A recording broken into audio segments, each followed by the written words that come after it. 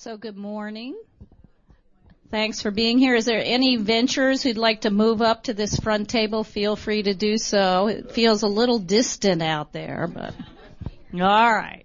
Oh, look, go, Dana. Yay, yay. That's no statement on the backbenchers at all. We understand. No problem. Back of the bus. So our wonderful news is Fred and I became grandparents this past week for the first time.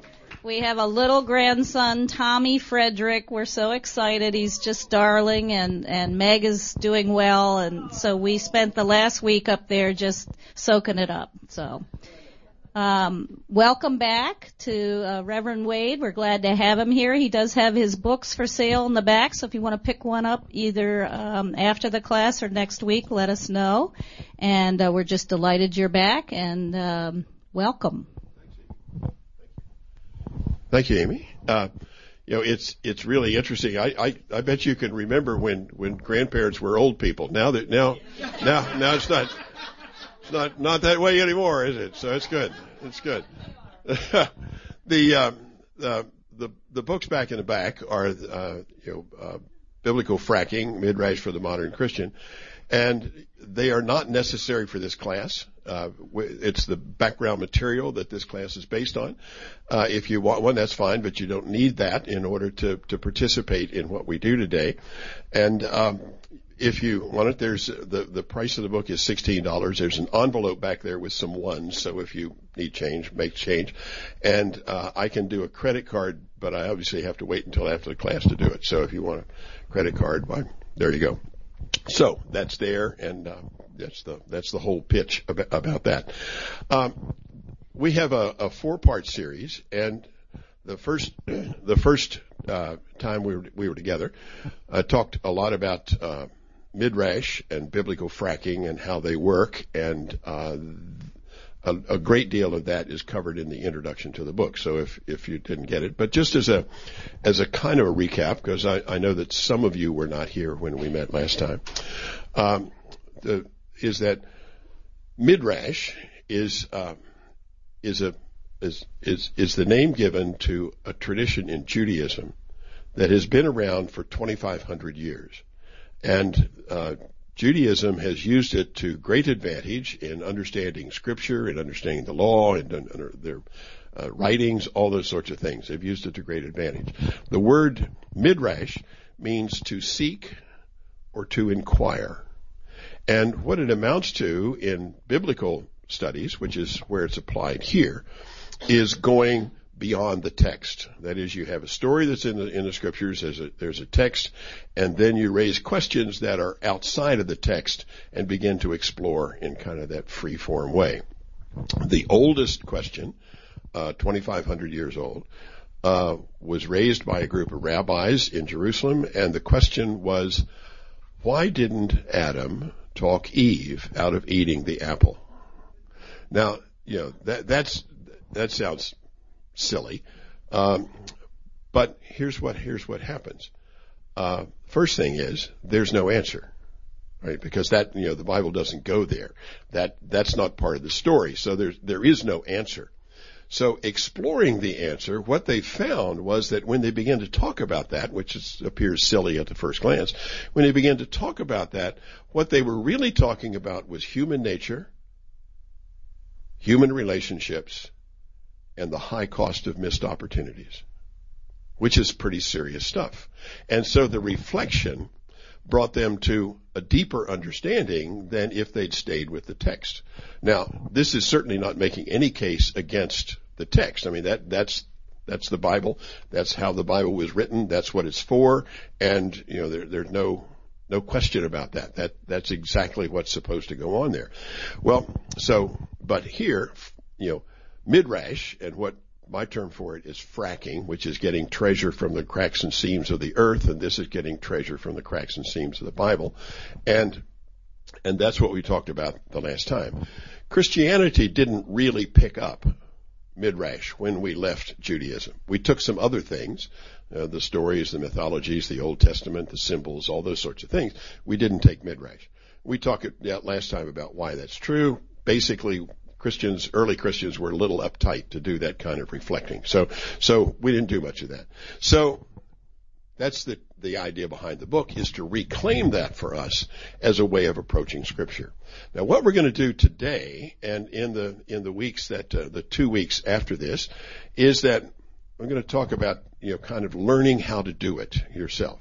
So we're going to do a little bit of midrash. We're going to do a little biblical fracking in this gathering, and talk about how that works. Now, the midrash and or fracking, the way and that distinction is important, because midrash is a Jewish term, and it belongs in Judaism, and it's understood in Jewish ways by Jewish scholars.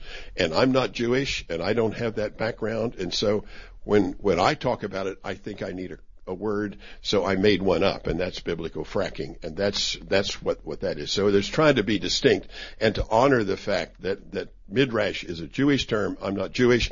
I don't belong there. That's not my tradition, and so I want to respect that. That's why I'm using the term fracking, but it covers the same kind of ground. Now, in order to do this, in order to enter into it, it involves what I think of as forensic reading of Scripture. Forensic is kind of looking for clues. It's basically refers to things that you could testify to in court.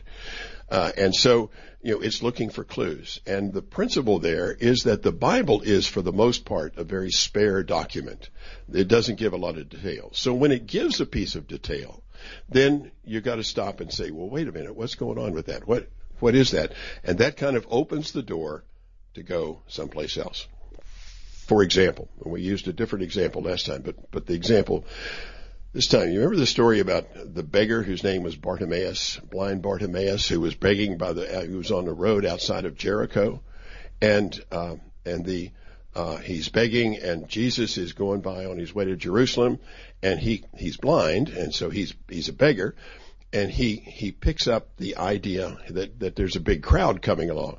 So he says, hey, what's going on? And somebody says, well, it's Jesus of Nazareth, the great healer. And he thinks, hey, this is my moment. So he starts crying out, Jesus, come on over here and take care of me. And everybody says, shh, be quiet, be quiet. This is serious stuff. You are an invalid in the literal sense of the word. You are invalid. You are out of the picture here. So we don't want to hear from you. You keep quiet over here. And he refuses to do it. And then, Jesus says, well, bring him over here. Come on over. So here's the little forensic piece. It says there, he threw off his cloak and went to Jesus. Now, threw off his cloak. Now, that's an odd thing to tell us. So what if you look at it as a kind of a clue, a couple of things about that. His cloak, if he's a beggar like other beggars around, his cloak is what keeps him warm at night. It's the base from which he begs. It's where he keeps his coins. It's his identity. And he throws it off to go to hopefully be healed. If he's not healed, how will he find it? He can't. So he bets everything. He bets everything on this. And he goes there and he takes that chance. Well, the story is that Jesus heals him, and there it is, and it's all that. And then it says that Bartimaeus followed him. Now, if you've ever been to Jericho, and the road from Jericho to Jerusalem, the road from Jericho to Jerusalem rises 3,000 feet in 15 miles. Okay. Bartimaeus has been, without putting too fine a point on it, sitting on his can for 10 years. He can't follow him far. He restored his sight, not his youth. So Bartimaeus might have gone, but I'm going to give him a quarter of a mile, and then he's over there. He can't go any further. He's done. So now what's he going to do? There goes Jesus. Now what's he going to do? Well, what he's got to do then is that he has to switch from an alms-based life income to a wage-based life income. And instead of asking people to give him a hand out, he now has to ask them to hire him.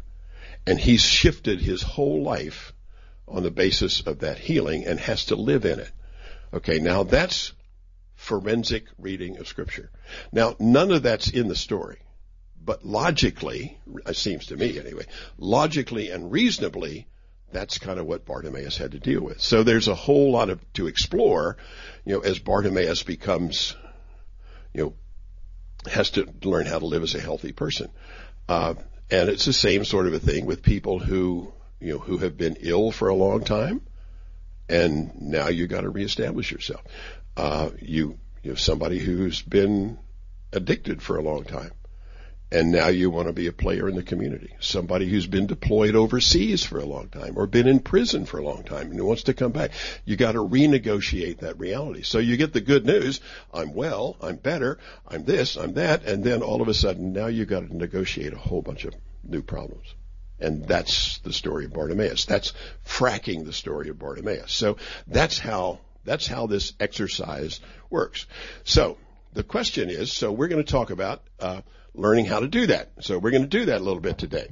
And there are two things that we're going to do in order to get a hold of a story and to begin to frack the story. The first is to use imagination. Imagination is the manner in which people enter into the story. I'll show you how to do that in just a minute. That's not fracking. That's part of actually, it's incorporated in Ignatian spirituality where you're encouraged to use imagination to enter into a biblical story. And you do that by using the five senses, the same way you enter into any other story. I'll show you how to do that in a minute. Now, after we enter into the story, then we can depart a little bit, and that's fracking. So there are two steps that we're going to do. So the first is imagination, is entering into the story. So we're going to, when we get to the story, and I'll tell you in just a minute the story we're going to do, to enter into that story, I'm going to start asking you questions about the five senses. What's it feel like? What's it taste like? What's it smell like? What's it look like? All that sort of thing. And as you figure those out, what you'll find is that you're inside the story. That's how you enter the story. Now that's the text itself. Then what we're going to do is we're going to frack the story and move outside of it. Okay? Does that make sense to you? You with me? Okay. Alrighty. So here's what we're going to do. I want you to look. There are Bibles there in the seats in front of you, and we're going to look at the resurrection story in Luke 23. Everybody got a Bible? Can we got enough?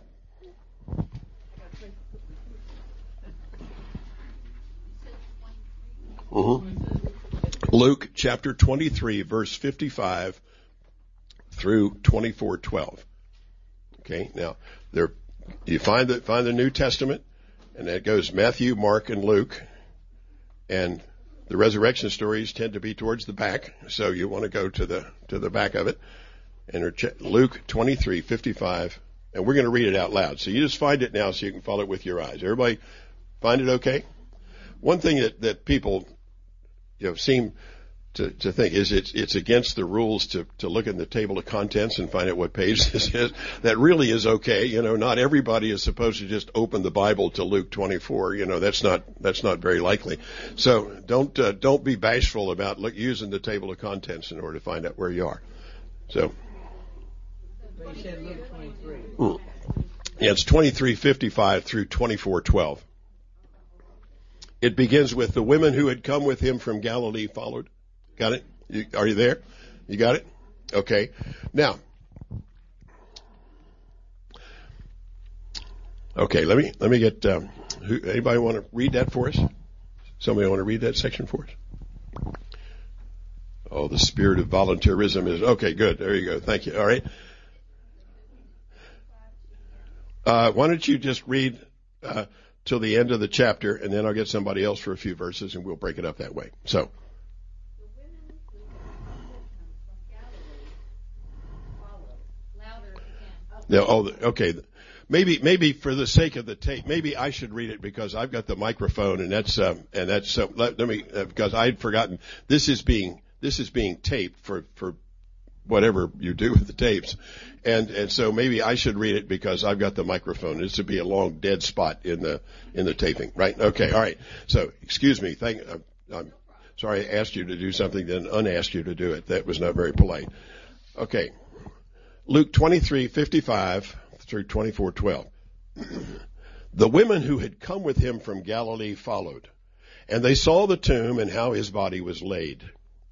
Then they returned and prepared spices and ointments. Now this takes place just after the crucifixion. Jesus is dead. They have watched Joseph of Arimathea and whoever else was there take the body to Joseph's tomb and lay it in there, and we'll come back to that in a minute.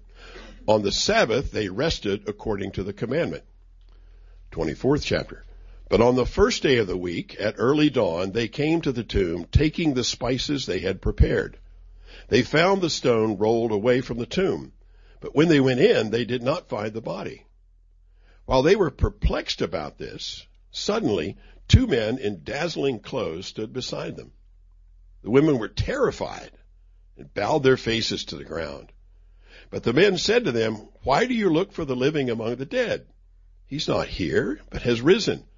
Remember how he told you while he was still in Galilee that the Son of Man must be handed over to sinners and be crucified, and on the 3rd day rise again?" Then they remembered his words, and returning from the tomb, they told all this to the 11 and to all the rest. Now it was Mary Magdalene, Joanna, Mary the mother of James, and the other women with them who told this to the apostles. But these words seemed to them an idle tale, and they did not believe them. But Peter got up and ran to the tomb. Stooping and looking in, he saw the linen cloths by themselves. Then he went home, amazed at what had happened. Okay? Now that's the story. So we're going to enter into it a little bit here. A couple of things first to notice is that it says the women who had come with him, Jesus, from Galilee followed. Followed. Now, that they're referring to there is following the people with the body, Joseph of Arimathea and the others. Why follow? Why are they following instead of being part of it? Why are they back there instead of in there? Why? Do you have any idea? Yes, it's the women. Why were they following instead of being with the people who moved the body? That's right. Gender issues, gender barriers. In addition, class barriers, class and gender. These are not well-to-do women, and Joseph of Arimathea is a well-to-do guy with his own tomb and everything else. So class and gender. Now just watch that. That's the protocol of the world in which they live. It says, no, you don't do that. You stay over here. We're going to take care of this over here. We got this. We're okay. And then the next line gives us another picture of that, which is that they watch this, they watch him put it in there, and then on the Sabbath they rested according to the commandment.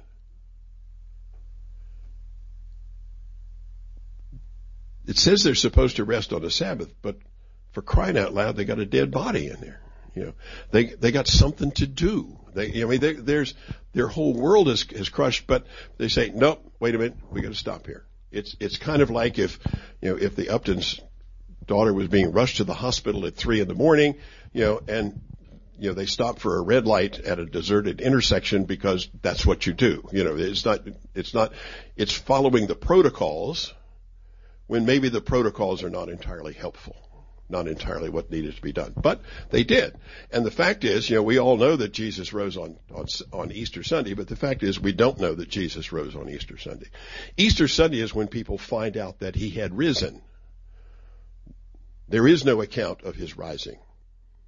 Okay? So, but they said, we can't go because it's the Sabbath.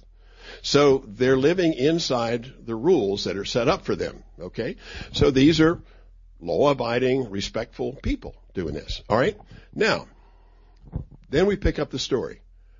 But on the first day of the week at early dawn, how early? How light is it? You tell me. You don't have to agree. Just get into the picture. How light is it? Not a lot. Not a lot. What is it, like pre-dawn, you think? Pre-dawn? Sabbath's not over until the sun breaks the surface, breaks the horizon. So probably this, huh? Right, just right. That's right. It's going to be first peak over the whatever's next out there of looking at that. So in that light, what's that look like? How murky is the world at that time for you? No, you can't see that well. And of course, there's no ambient light in this place. There's no street lights. There's no nothing there. You're really, out there by yourself. So, huh? Could have been cloudy. Could have been a cloudy day. That's not it. But there you are. It could be a cloudy day. And so it's there. What's the temperature like then? What's it feel like? Cool. It's cool. Okay. It's a coolish time of day. What can you hear? Birds. Anything else? People. What do you hear people doing? Lighting a fire. Mm-hmm. Sweeping their walls, opening their blinds, Mm-hmm. windows or doors, whatever. Mm-hmm. Mm-hmm. Mm-hmm. One of the phrases that grew out of slavery in the United States was that slaves would work from can to can't, which meant can see to can't see, and this is can. That was the day for in this age was can to can't, because there wasn't any. Wasn't any light to put around. So these things are beginning to start. There's some stirrings of the community around them. You can hear birds. Anything else? Can you hear?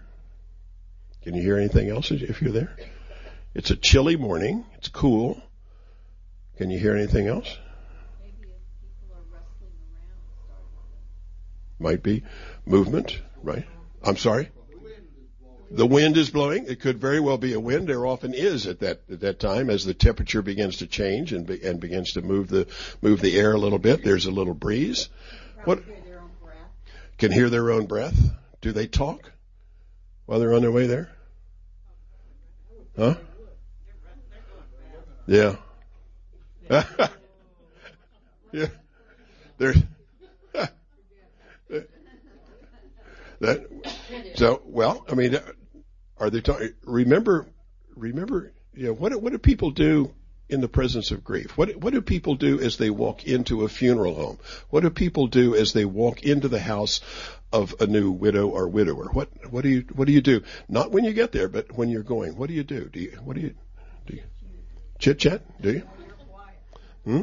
You think you're quiet? Okay.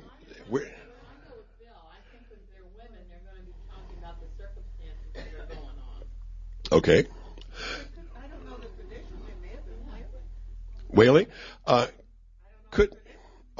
Yeah. Right. They call it an ululation, that kind of high pitched, kind of, that kind of thing. It's called an ululation. Mm-hmm. I don't really know either at this point for this community. I don't know the answer. I connect that more with Arab culture than with Jewish culture, but I really don't know.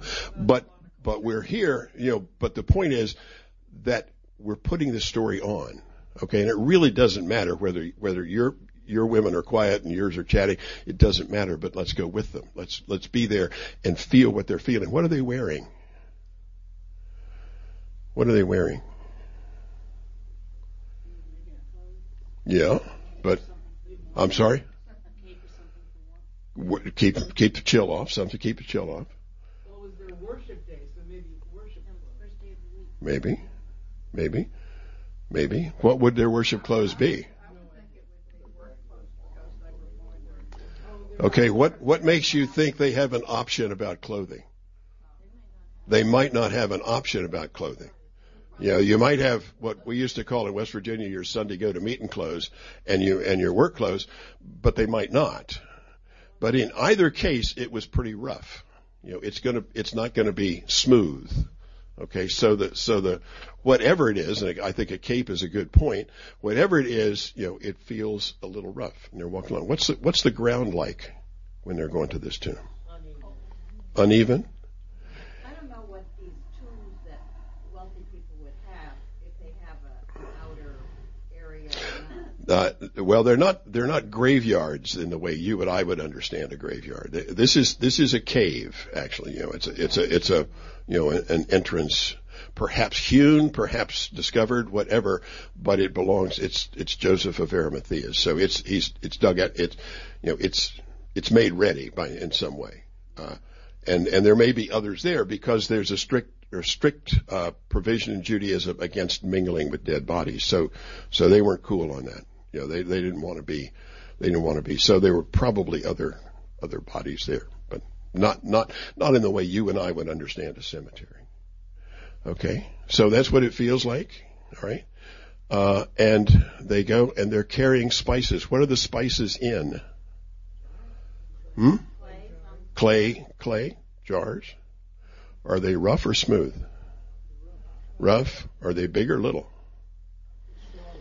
Small, like a cruet for like something like that. Okay, now they're anointing a body. I mean, they got to do the whole. I mean, they.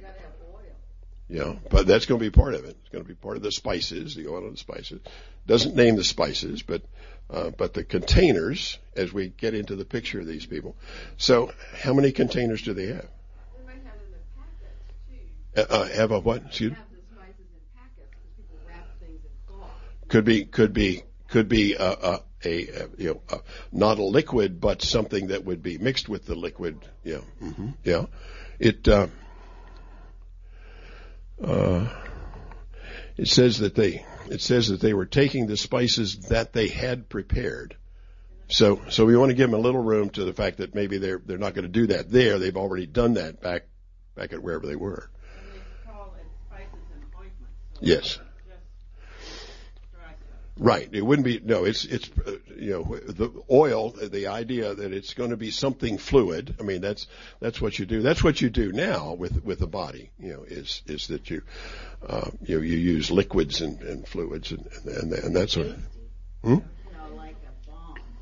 Could be. Sense of fear in that, they would be sneaking around a little bit, not wanting to call attention to themselves. Yeah, they are going to the body of a convicted felon. Yeah. I mean, that's. I mean, so, you can't think that there's going to be a, pile of flowers out in front of the cave entrance, that this is, so they have that as well. So they're a little furtive in their approach, and they take it and do they feel the anxiety of the hostile community around them? Do you think they're aware of that people would not congratulate them for this? That's probably their constant feeling. That's probably the way they live. Mm-hmm. Yeah. Being curious and trying to go more places, but being aware that it's not really permitted and they're not welcome. Well, and part of that comes from the fact that they live in an occupied country. I mean, there's the Roman presence, but then there's the divisions within Judaism, and the following somebody as being the Messiah. Frankly, there were more Messiah candidates than there are Democratic candidates for president. They were all over the place, but everybody had one somewhere. And so, if yours loses, that's not so good. So, so it's a tough thing. And it says that they come in to it. What do they expect to find? And how would it be? How would it be there? What are they looking for? A shroud? A shroud. Something in a shroud. Well, has always made me curious is, what did they expect? They expected a stone that they were going to roll away? Well, yeah, right. That's one of their questions. You're right. Yeah, how are we going to do that? And they have not necessarily taken it into account. That has to happen. But they get there and it's done. And so they expect to find a shrouded body, and they don't find anything. So now what happens? What's that begin to feel like and think like? What are the possibilities that start going through your head with that kind of a picture? We're going here to anoint this body, and Somebody stole it. That's right. That for the most part, we interpret perplexity in terms of what we already know and not what we don't know. And what's happening here for us as people of faith is that there is indeed a new reality being born, but they don't know that. And so they're going to interpret it, in terms of the old standard. And so they're going to raise, they're thinking, somebody stole the Bible. Why would you do that? Why? So are there any other perplexing questions that come into their minds there? Anything else that comes across the mind there? Huh? Who did it? Who would do this? Did Joseph of Arimathea come back or did the Romans come back and do this? Or did the temple authorities come back and do this? I mean, there's lots of players on the stage here that might have done that. So, yes, ma'am. Also the problem of how could it happen on the Sabbath when all the Jewish people were observing the Sabbath? Points towards the Romans then, doesn't it? They don't observe the Sabbath. This is first light. Yeah. Right. That's right. So I hadn't thought about that, but you're right. That would make me think, well, the Romans, because everybody else, and it's close to Passover, and so, everybody's got other things to do. Right. And, well, not practicing Judaism anyway. And then all of a sudden, what they were called is suddenly two men in dazzling clothes stood beside them. Now, that's the Bible's way of kind of saying, we can't really tell you what went on. The transfiguration of Jesus, that he's white and glistering. But that's basically saying, I can't describe it.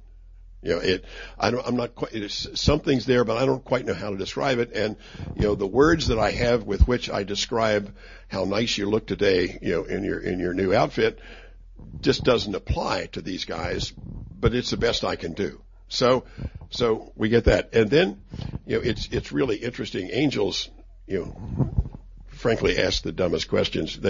Why do you look for the living among the dead? Well, I mean, the dead, there he was, and that's why I was looking. That's where they put him, and that's where they stay. But he says, he is risen. Now, here's where you all have to go to work. The vision, the whatever, has now communicated to them that he's risen. That it's not theft. It's not, some kind of, benign neglect on the part of somebody. It's not a foul up. Something has happened on purpose, and it's a whole new category that we don't have any hook to hang it on. So, what are we going to do with that? Well, now we got to go back. Now, how are they moving? Quickly. Chatting? Maybe odd words, but like, oh my God. Yeah, right. Yeah, words are failing them. There isn't anything that you can say, and so they decide to go and tell the men. Now, that too is culturally conditioned. So there you are. It also makes sense because those are the other people who would be sympathetic to what they're saying. So, however you slice that, that's what they did. And so they, returning from the tomb, they told this to the 11 and all the rest. Now, what do you suppose they would have told them? What would they say when you're describing two men that you can't describe, which is basically what that text means? How would you tell these guys? What would you say?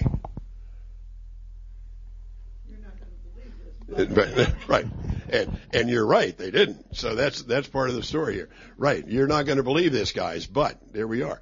But so you got to set it up. You can say this doesn't fit anything that we've ever talked about before. This isn't the old stuff. Okay. Yes. But they said that they remembered his, meaning Jesus' words, so they might have put that in their description. Right. They could have. You remember how Jesus said we didn't know what he was talking about when he said this thing? Maybe this is what's going on. But I don't think they've really had time to process this. Yeah, I mean, it's tough. I mean, we don't know. We're out on our own now, but you have to remember this account is written, 60 years afterwards. So there might reflect some thoughts but we're just trying to be realistic, and you're quite right. They may have said, he did, or they may have, whatever. They might have begun to connect a couple of dots, but they certainly don't have what's called a systematic theology worked out, to go with this. So it's pretty choppy. Yes, ma'am. I suspect that the first thing they said is the body isn't there. Right. And that would be enough to say, the guy said, what do you mean the body isn't there? Yeah, right. Even if they never got to what the angels said, Right.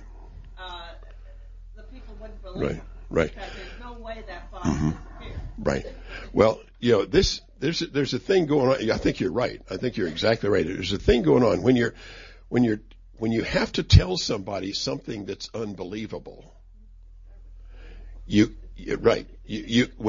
can't work up to it. Okay? There isn't any segue from what you're thinking to what I'm thinking. So you almost have to start by saying it's not there. It's not. You can't say, well, guess what happened to me? I mean, because it ain't going to happen. So there isn't any way into it. So that's it is important to do that. When you call up your children, and you say the dog died. You can't. There's no way. The longer you wait to get to that point, the harder it is. You kind of have to say it up front. So I think that's what they're doing here. That's they're going to have to say the body's not there, and we got the idea that he's risen, and it says they thought that was an idle tale. I think that's a little softened. I think that might have been the origin of for Christ's sake, as a statement, but I don't know that. That's just conjecture. But they've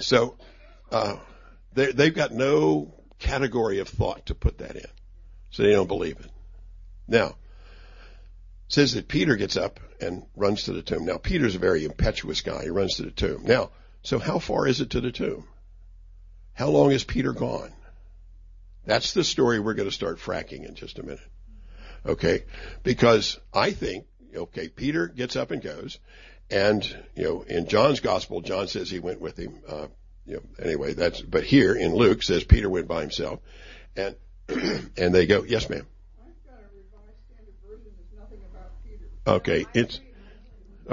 In the 12th verse, but Peter got up and ran to the tomb. Okay, all right.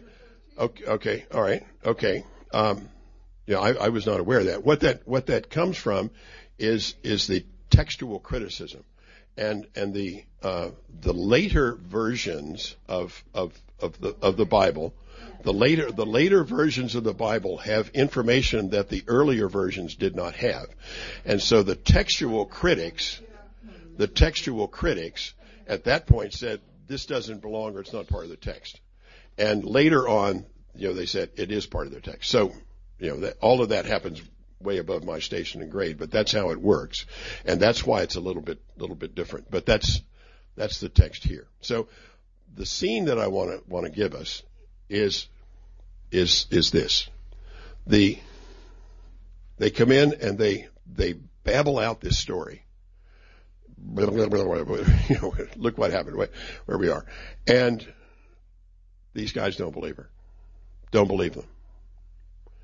Peter, however, gets up and goes to the tomb. The tomb is a mile away. Well, he's gone for a while anyway, because they're not camped out next to the tomb. So he's gone for a while. And he eventually is going to corroborate it. But now you've got the women and the men in a room connecting with this thing entirely differently. Okay? Now, what I'd like you to do, my friends, is I would like for you to talk about what was that conversation. And I'd like for the gentleman to take a table over here and determine gentlemen, the ladies' conversation. What did they say? Ladies, at a couple of tables, because there are more of you, I want a group of not more than 5, okay, in a group, so you can actually get something done. Okay, so if you ladies will glom yourselves together in groups of about 5, and we've got 1, 2, 3, 4, 5, 6 gentlemen. So if you all would take a table someplace, I don't care where, but I don't want to spend the morning figuring it out, so go to a table, and we're going to take about 10 minutes, to say what was that conversation? What did they say to one another, while Peter is gone? That's fracking the story. What would they say? You got it? Okay, gentlemen, pick a table. Okay, how about over here? There's a critical mass over here. And ladies in groups of about 5 or 6 or something like that. And we'll take 9 or 10 minutes. You're going to talk. Yes, ma'am. I want the women. I want the ladies to figure out what were the men saying to one another as they get this new information. And gentlemen, what were the ladies saying to one another as they got this information? We're going to take about 8 or 9 minutes to talk about that. If I may interrupt you for just a moment, I want to remind you that the larger context of what you're doing is that you're really talking about what do people say when they don't know what they're talking about? What do people rely on when the words perplexed and terrified define them? How do they approach that, and how do they deal with it? That's what you're talking about. Okay? Off you go. Have fun. I'm going to ask us to stop in a minute or two, and then we'll have a chance to hear what the other tables have done. So that's where we're going. Okay? It isn't solvable, so we're not going to sit here until we do. So, but another couple of minutes, we'll come back to a plenary time together. Okay, if I may ask you to stop the conversation where you are, and because I want to be true to your schedule, which gives us about 7 minutes to talk about what you have discovered and what you have done. So let me start over here. What did you all come up with? Anything? Go ahead. We figured that, considering the man's brain and the female's brain, and that they only use one hemisphere for listening, scientific fact that they didn't know back then, that the man probably didn't even hear them. They just totally dismissed it. They knew something was up, and they had to check up and find out what it is and fix it. All right. And I feel the ice cracking under my feet, but yes, that's fine. Okay, good. All right. How about you all back here? What did you come up with? Anything? Well, you need a microphone. Here. Feel free to join in. We felt that the men just didn't have the faith to believe what the women had said. We felt that Peter did. If it was only a mile away, that's not a huge journey to go and check. And we felt that Peter might have been feeling some remorse for having denied Christ 3 times and wanting to extend the benefit of the doubt. I don't know, but he obviously felt that there could have been some truth to what the women said. Okay. All right. Great. Thank you very much. Let me go to the gentleman up here, and so we got 2, 4, 6, 7 guys. So we got 3.5 brains here to talk to. Let John be our visionary. Yep. I said, given the role of women at this time and being a very sexist thing, those women don't even know what they're talking about.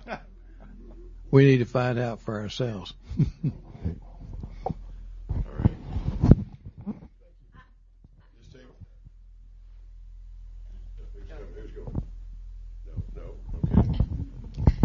Well, we sort of thought that when the women got back and they explained it to the men, that the men were so shocked that they couldn't process it really, and that they couldn't remember the words of Jesus, and they just were so stunned. But that Peter seemed to have been sitting there alone, and he didn't debate anything, but he thought, I better go take a look. And that's what he did. Okay. All righty. Thank you very much. Let me come back around to this table. Who's being? Judy, you're being? There you go. Okay. I'm going to try to remember all the different. We had so many different scenarios. If I can remember any of them, there were things like the men are going to say, "Oh, yeah, the women don't know what they're talking about," and I say, "Well, what if it's true? You know, maybe they would have considered that possibility." But that they probably thought, yeah, well, we'll wait till Peter gets back because Peter will go. And they thought, well, maybe the women, maybe they didn't really know where the tomb was. Maybe they went to the wrong place. And, you know, they just, you know, they're from out of town. Yeah. Well, they're from out of town, and so maybe they really didn't know where they went to the wrong place, you know. But they would have had a lot of different possibilities to consider. And they would have wanted to fix it too. Fix it. And yeah, I think you've done well. What you've been doing, my friends, is fracking the story. That's what fracking is. That's what midrash is. Taking the biblical text and moving beyond it. And when we move beyond it, you know, what in fact we're talking about is what do people talk about when they actually don't know what they're talking about? You know, because, you know, the assessment that the women don't know what they're talking about is true. They didn't know what they were talking about. They hadn't processed it. And the men didn't know what they were doing. This was as out of the blue to them as it was out of the blue to the women at the tomb. And so, you know, there's that interpretive, you know, what do you do when you don't know what to do? Peter, you remember Peter is the one who, when Jesus was walking on the water, said, well, let me walk on the water. It's one of the resurrection appearances when they're out there fishing and they see Jesus over on the thing and Peter dives off the boat. I mean, he is an impetuous guy, you know, you know, he is, you know, that's the kind of thing he does, you know, processed thought is not the first phrase that comes to mind when you're talking about Peter. So he is a runner and a jumper, and that's what he does. So the real question then is, you know, in our own lives, in our own experiences, when we experience something of God or of life or of something that is outside of our working framework, and we don't have words to put on it, what do we say? And what do we do? The times that people like you and me do that is when, you know, we treat loved ones as if they will never die because we have to. We don't want to sit around and think about that. So when it comes time that they are or might or just have, that's a whole new category. How do you talk about that? How do I deal with that which we've all known was coming, but we don't, you know, the fact is that in terms of death, that, you know, that the idea of death and the fact of death are so different from one another that there is no preparation for the surprise that comes. The same is also true with, you know, with discoveries in a married relationship. You know, that you have to renegotiate the married relationship. The Uptons, is it your daughter? The Upton's daughter and son-in-law, in addition to everything else they have to do, have to renegotiate their own relationship because they've never been here before. You know, it's not because it's good, bad, or indifferent. It's because they haven't done this before. So they got to figure out, okay, now what do I need from you and what do you need from me and how do we do this? They have to renegotiate around a new reality.